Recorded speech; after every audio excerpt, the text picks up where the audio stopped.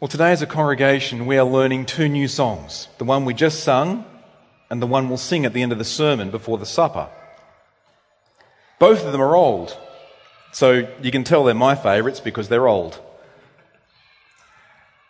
The one after the supper, well, the one after the sermon is Abide With Me. That's an old hymn. It's to a slightly different tune, and we're going to sing it together and I pray learn things and help memorise things, digest things and sing things from today's sermon through the week. I want to show you the first stanza, the first verse that's on the screen there from Abide With Me.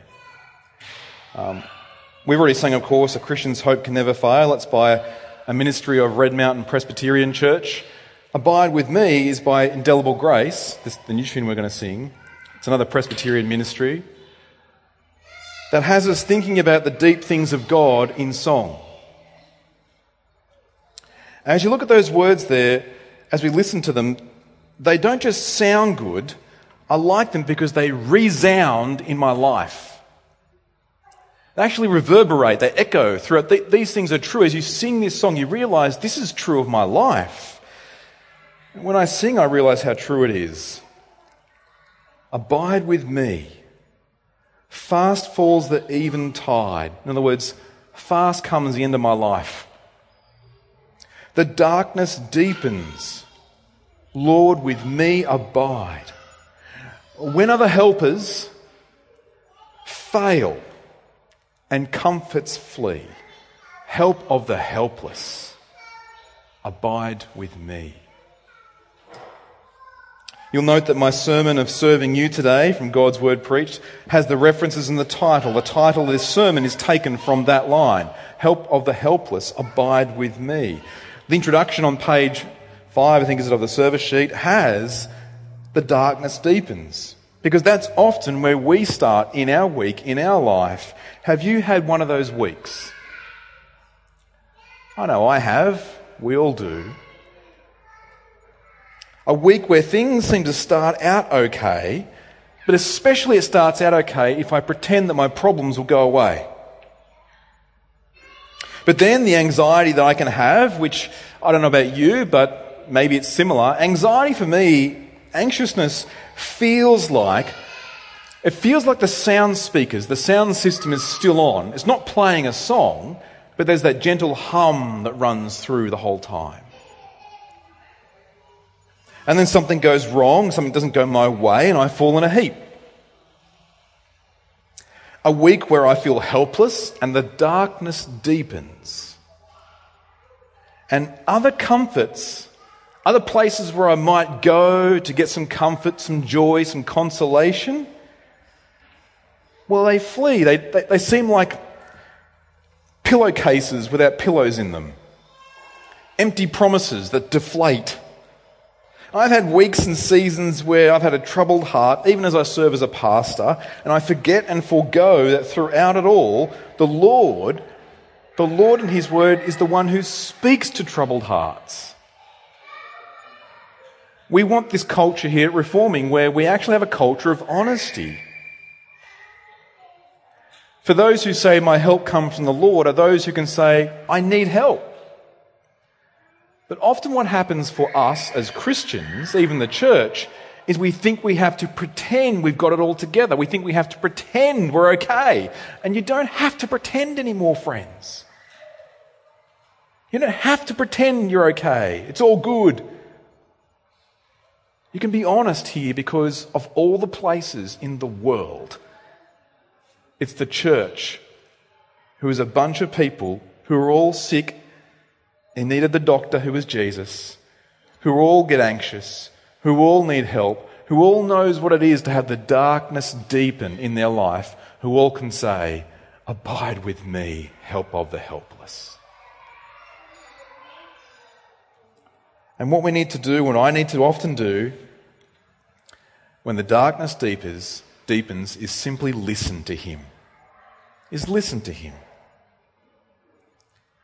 And as we listen to Him and His Word here in John 15, I think there's a question we can ask, which is it's actually, I think, the question that the passage raises. The question that this scene and these words raise for us is what difference does Jesus make to our troubled lives?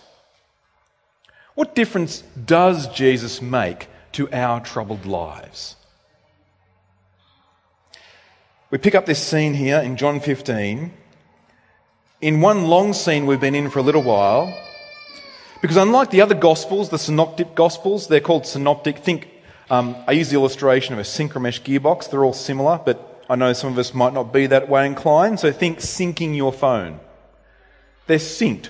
So Matthew, Mark and Luke are all very similar, and so therefore when we come into the event of Jesus' death and resurrection, it's kind of at the end of the Gospels, isn't it? But here in John it's different, because in John, the night before he's betrayed is one extended dialogue between Jesus and his disciples. And here we pick it up, Jesus is still talking. On the evening before his death, he's talking with his disciples, and they're listening and they're learning Christ. They've lived with him, they've followed him, they've served with him, they've learned from him, they love him because they know he loves them. But now we read in last week's episode, they've got troubled hearts. We saw it twice, in fact. They have troubled hearts. And why have they got troubled hearts? Because their very friend who's been with them through all the times darkness has deepened has just said, time's up. Time's up, and he's going. His hour has come. And when he says that, the anxiety in the room just increases. They have troubled hearts. So Jesus comforts them. We saw last week he speaks about the knowledge of having the triune God in their lives. And here he tells them about him, God the Son. He uses the last of his I am statements where he says in John 15 verse 1, he comforts them with these words, I am the true vine. I am the true vine. Now, why does Jesus say this right now? Why does he turn and say this right now? Well, it's got a big context. It's got the context of the moment, but it's got a monumental context of the Old Testament. And that's why we always read each week a cross-reference passage that relates to the passage being preached. Our cross-reference passage today, as you'll note, was from Isaiah. And in Isaiah 5 and in other places in the Old Testament, we actually see the reason that Jesus speaks about being the true vine. We'll get to that in a moment, but for here, the immediate context is John chapter 14 verse 30. Have a look there. 14 verse 30. I will no longer talk much with you, for the ruler of this world is coming. He has no claim on me, but I do as the Father has commanded me, so that the world may know I love the Father. Rise, let us go from here. Jesus has been talking, and all of a sudden he says, now it's time to leave the room. They've been in the upper room, and he says, rise. They're going to walk through Jerusalem from the upper room to the Garden of Gethsemane. And as he says, rise, let us go, he's talking and walking with them. Jesus does this a lot. He walks and talks to them as they go, and he tells them of a spiritual showdown that is about to happen. It's gloves off, and it's ready to happen now. The ruler of the world is coming, Jesus says. In this moment, he says he is coming. Notice that. Verse 30, 14 verse 30, John 14 verse 30. The ruler of this world is coming. He is coming. He is coming. It's like in Lord of the Rings, the drums. They are coming. They are coming. Jesus is saying he's coming now. That old deceiver, that ancient serpent, Satan, he is coming. He has already filled Judas with rebellion and perverse thoughts of betrayal. He is coming. He is coming. Yet with Jesus, he says, he has no claim on me. He's already taken Judas. He will not take Jesus. Everything in this moment, Jesus is going towards his execution by crucifixion. And yet the whole time, Jesus is sovereign. The whole time, it's his plan. It's his purposes. His will. He willingly goes to this cross. And as he talks to his disciples, he has no time for platitudes. No time for self-help tips. No time for Let's think about what you might do tomorrow or next week. What's for dinner? What's for breakfast? He's intent on getting them to hear what they need to hear in this moment. I am the true vine, Jesus says. And here, just as he's about to depart, he teaches them about what it means to have union with Christ. This is a doctrine we often call union with Christ. It's beautiful. To have union with Christ is not just to know who he is, or I believe that Jesus was a real person. To have union with Christ is to abide with him. It's to live in him. Your life is resting in his life. It's to remain in him. Just as Jesus said last week in chapter 14, verse 23, if anyone loves me, he will keep my word, and my Father will love him, and we will come to him and make our home with him. We live in Christ because he lives in us. And this, of course, goes back to the Old Testament. This is the way it was meant to be. In the Old Testament, God says that he planted Israel to be a vine. And that vine was meant to grow in God and his word and flourish that way. But as we saw in Isaiah 5, this vine, Israel, that was planted to be a blessing to the world, instead grows wild and weedy and unfruitful because it wants to grow without the God who planted it. It wants to live its life apart from God, not abiding in God. So now Jesus teaches us where Israel should have been that vine, Jesus is that vine, and we are the branches. Have a look in verses 1 to 8. Jesus there speaks of him being this true and better Israel, this true and better vine, and that God the Father is the vine dresser. So we see in verse 2, this makes sense therefore. Every branch, like Israel, every branch in me that does not bear fruit, he takes away. And every branch that does bear fruit, he prunes that it may bear more fruit. Now, there's discussion and difference on what it means to take away or take up there in verse 2. But the context is clear. There are two ways to live your life. You either abide in Jesus or you don't. Now, some people want to say, well, I know who Jesus is, and they might form some sort of mental connection to him, and they assent, oh yeah, he seemed like a nice guy.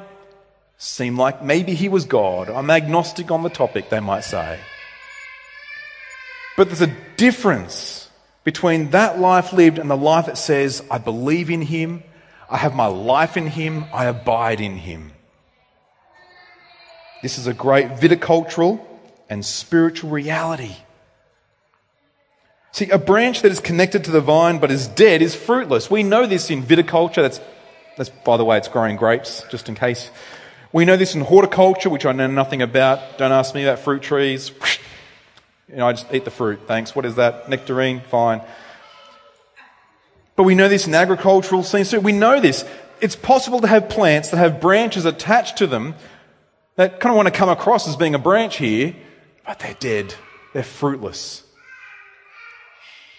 They want to look like they're a branch, but they're not abiding in the vine. And such a branch cannot bear fruit. This is old Israel's problem.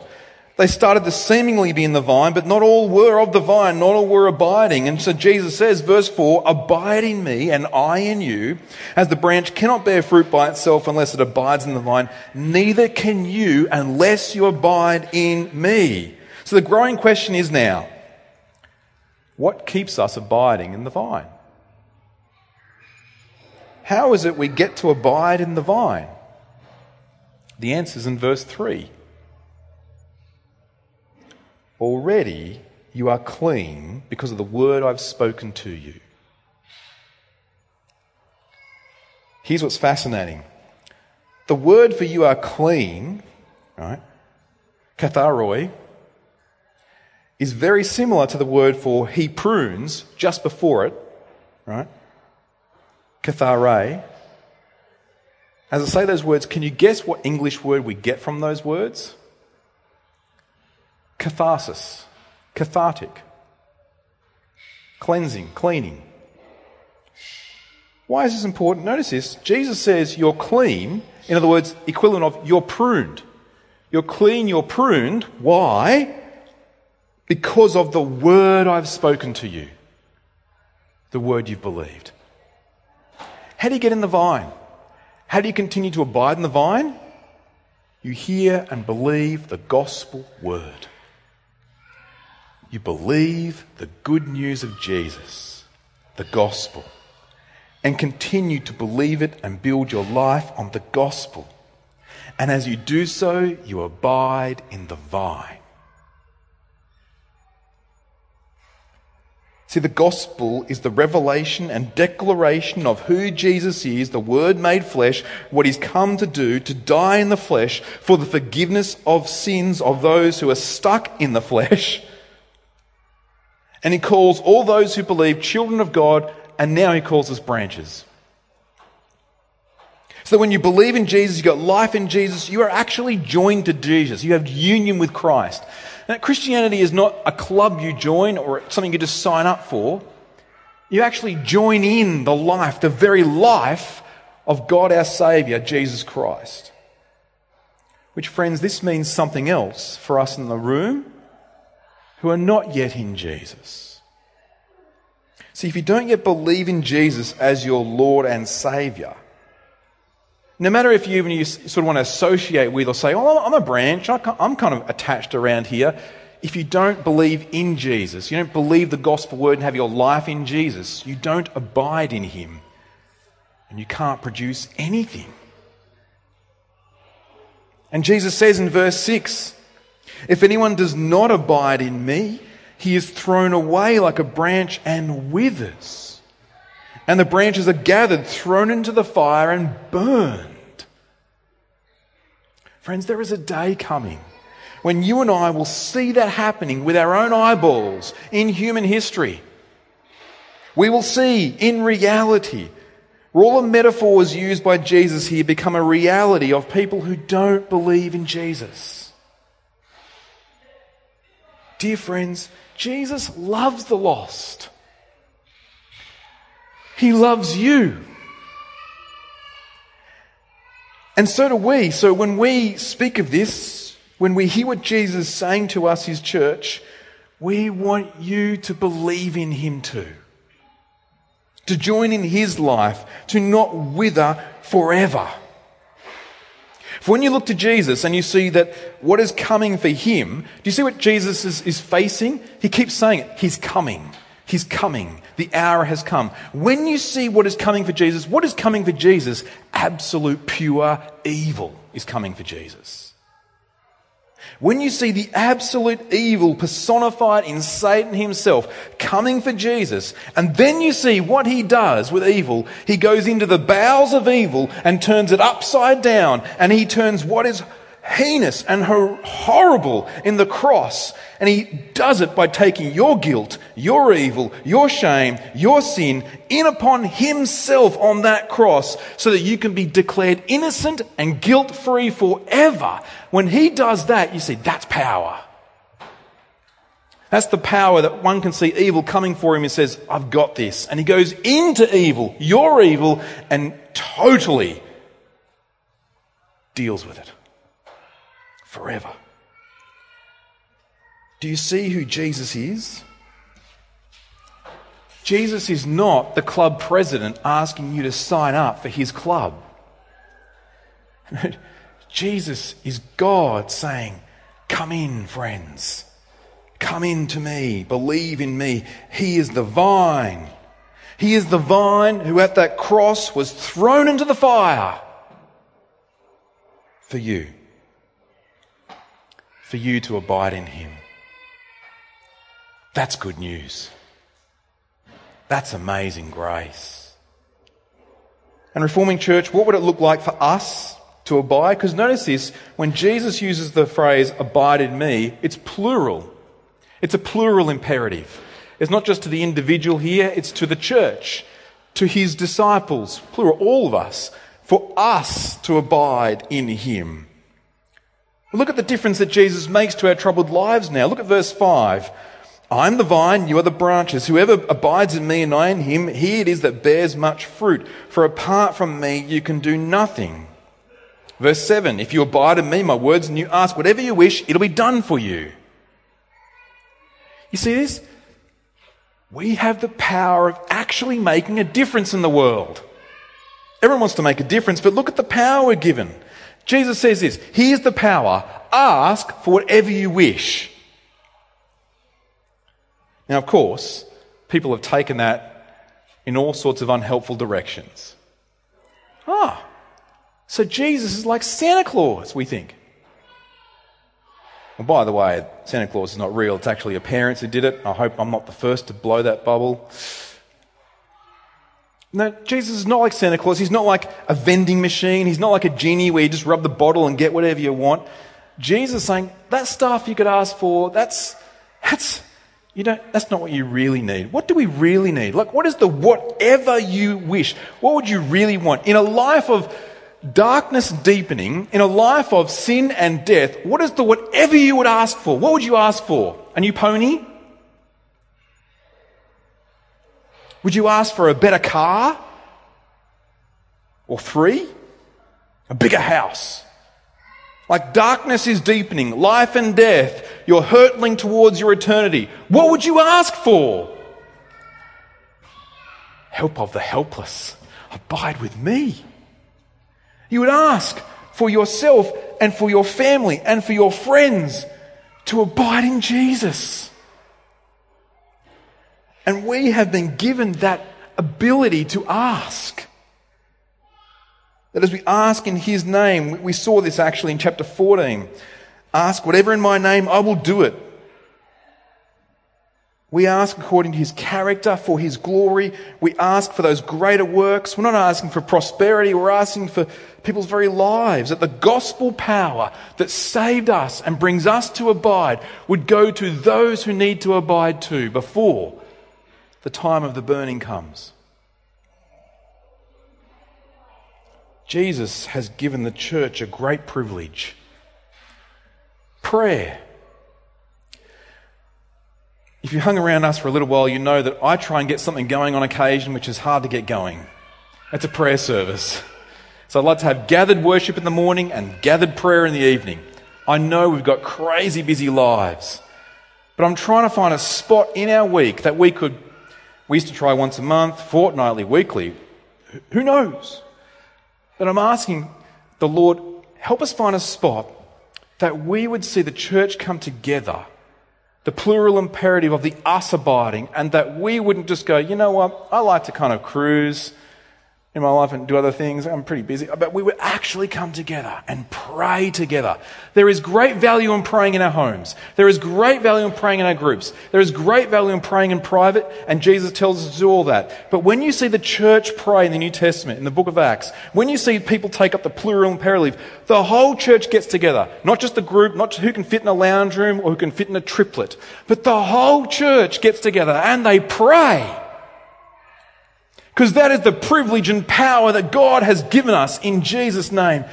Things happen, whatever we ask for. Wouldn't that be an amazing vision to set before our church? We could even bring our kids. And they could be noisy all around us. But they could watch their parents, their church, prioritize the ministry of prayer. Jesus says we get to do that. And Jesus does this because he loves us. He shows us this because he loves us. And he gives us this privilege for our joy. You see this in verses 9 to 11. Friends, Jesus doesn't give us the privilege of prayer to bore us. Like Jesus is not thinking, these people are too excited. Like they're too excited. What I need to do is just calm the tempo down in the room. So I'll give them a church and some prayer meetings and some sermons and just want to calm them down a little bit. Like we're not kids in the playpen that need to be told shh, shh, shh all the time. That's not our problem, is it? Our problem is we come from a week of bored lives. And we try and find things in our life to excite us. But then never do we pick up the toy and then it just sort of, the shine comes off it. But Jesus here gives us privilege to abide in him as a church is not to be bored, dull and dead. It's to give us joy. Look at this, verse 11. John 15:11. These things I've spoken to you, that my joy might be in you and that your joy may be full. And he speaks about keeping the Father's commandments, keeping Jesus' commandments is to abide in his love. I mean, what is the law about? It's about love. The law doesn't save us, but it shows us how to love. Where is our joy found? In loving God and loving others, the two great commandments. It is to actually abide in his love produces joy. And reforming, we can do this. We can have this joy. It's on hand. It's on hand, a joy that is you get, that you receive because you know Jesus loves you and you can love him. And you can then produce the fruit of that love. Verses 12 to 17. As they rise and go, they walk out of Jerusalem and they're walking to that great second garden of history. In Genesis, we saw the first great garden moment of history. Big things happen in gardens, don't they? Here is the second one. And as they walk out to the garden, Jesus turns in verse 12 and repeats a command he's given. He says, "This is my commandment, that you love one another as I have loved you." Love. To love as he's loved us. Friends, our society, and if you've been watching the news over the last 24 hours of the last week, our society trips over itself trying to define love. I don't think we know what we're talking about anymore. Our society is so confused as to what actually is love. Like we speak about love is this expression, but if you don't agree with this expression, we're going to be really angry with you. That doesn't feel very loving to me. But when you look at the love that Jesus has for us, he can love you and disagree with you. Isn't that love? We do it with our kids. I disagree with our child running across the road. I really disagree with that being a good idea at all. I love my child so much. I disagree with you doing that. Stop running across the road. Now, the child doesn't like me necessarily doing that in the first place, because what better playground is there than a highway? It's nice and flat. It's open. Balls go across it easily. So do cars, is the problem. Jesus loves us, and when he disagrees with how we want to go in life, often we know he loves us because his word says something.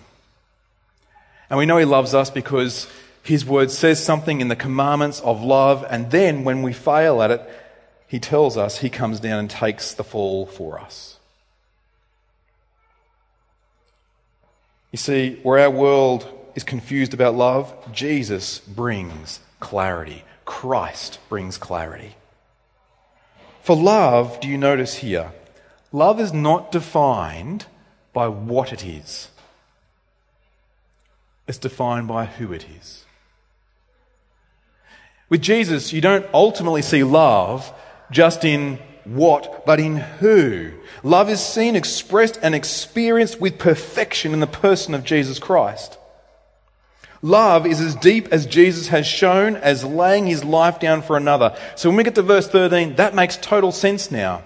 Jesus said several times, love one another as I have loved you. How has Jesus loved us? Verse 13 is a preemptive preview. It's like the movie trailer before the movie of what's about to happen.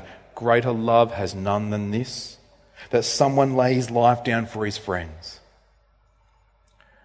There are militaries and mottos around the world that pick this up and use it.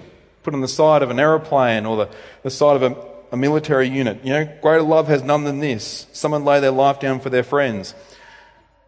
But if you rip it out of context, it's not just, in the context of the whole of the Bible, it's not just his friends who start out being his friends that Jesus dies for, of course, it's his enemies. There is no greater love than Jesus' love. There is no greater sacrifice than the perfect one dying on the cross for imperfect sinners like us. And he does this because he knows what happened in the first garden. He was there. Back at the beginning, Jesus has come. He's come to bring us back. And so he says in verse 14, "You are my friends if you do what I command you. No longer do I call you servants. A servant doesn't know what his master is doing. I call you friends. For what I've heard from my Father I've made known to you." Do you see how amazing this is? In the Old Testament, there's a couple of rare times that God calls someone his friend. So now Abraham is called God's friend. Moses, Exodus 33 verse 11. "Thus the Lord used to speak to Moses face to face as a man speaks to a friend." And now Jesus is saying to you, if you abide in him, you believe in him, he is saying, "You're my friend." God is saying you're his friend. And friends share what they love. And so we actually share in what Jesus loves. What he loves, we love. Which means we do love one another because Jesus loves one another. We do love our enemies and the lost because Jesus loves his enemies and the lost. We do want to love by laying down our personal preferences, our pride, where we get our self put out of place because we feel like we should have been more important or in that discussion or consultation or whatever it is. We put it aside because Jesus does that. And notice that as he chooses us, not just so we're safe and sound, he chooses us to bear the fruit of this ministry together. So let's look at a few things of our church's ministry. What does evangelism look like now? What does it look like without love? What does evangelism look like without love? Just winning arguments.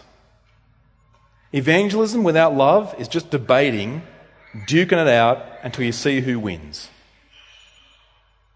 But not with love. Because love with evangelism requires patience, kindness. It takes time to listen to people. Instead of waiting to see when you can get the quick whip in. Like, "Oh, here I come. You said something. Here I go. Bam! I win. Put that on YouTube." That's not love. No. That's not listening to someone with love. That's just winning arguments. Anyone can do that, but someone empowered by abiding in Jesus and loving like Jesus does it differently. What is ministry and serving without love? Burdens and self-righteousness. I do all this stuff and no one else does any other stuff, and I do all this stuff and why aren't they doing more stuff?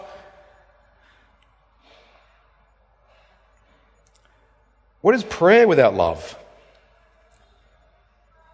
A shopping list? Prayer without adoring the God who has saved you and brought you into the vine? Prayer without that kind of love for him and love for others is just a list. But bearing the fruit of love changes everything for us. What difference does Jesus make to our troubled lives? Friends, to start with, we can't deal with the problems in our life properly without him. It amazes me still that sometimes I try. And I'm a preacher. I'm a pastor. But I imagine you're like that too, aren't you? Like we're all the same. Like there are times when I think, I can fix this, I can deal with this. And it just happens again and again. And it takes me, because I'm a slow learner, a couple of days and other people's help in the church to go, no, actually, you need to pray about this. And we can't help others until we first receive the help we've been given in Christ by abiding in him. There's no way I'm going to help another branch if I'm not abiding in him who is the vine. We could be doing all the right things in human sight. We could even look like we're living as Christians, but have no spiritual life if we're not abiding in him. We could do things like read the Bible to know things and have big words to explain things. Watch me bust out this word that summarizes this doctrine and be impressed. We could do all that and not be changed by those things. not abide in Jesus. We could be busy organising things. Let's get this done and that done, and we'll organise all these things and action all these things and have all these projects, and yet not be fruitful in praying for many people. Isn't it possible that the ministry of our church could possibly not abide in the vine if we're not mindful that we need to keep abiding in the vine, hearing Jesus, plural, imperative, abide in him?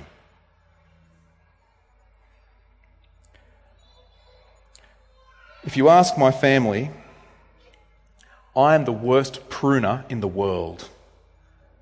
Like if there was a sport at the Olympics for pruning bushes, I would lose. I'd be the guy on YouTube that like, look at this guy. Oh, he's going to prune that bush. Oh no. That's me. Case in point, we had a working bee recently and I was pruning some bushes out the front because we couldn't quite see the sign. If you were there for that event, disaster. If you know someone who was at that event and you weren't, ask them. I'm the worst pruner in the world. I know nothing about pruning, right? And often our kids, who are just like me, come in from the garden sometimes. They come in from mum's garden that she has meticulously made, planted and cared for, and they come running in with all good intent, with flowers in their hands that they've cut from mum's plants. And I can tell they've got all the pruning skills of dad. And I'm like, oh, that's lovely. Mum's going to be so pleased. I'll tell her it's my fault. And then we put these flowers in a vase, and they might have a stem that's about 0.5 centimetre long, and they wither. You see, cutting flowers off a plant or pruning anything to me looks counterintuitive. Pruning to me looks like my kids have cut the flowers for mum and I can't glue them back on. That's what pruning looks like to me. So I just don't get it. I don't understand it. So how much more can we be thankful that we don't do the pruning in our spiritual lives? But our Father in heaven does, who is an expert pruner, and he prunes because he loves us.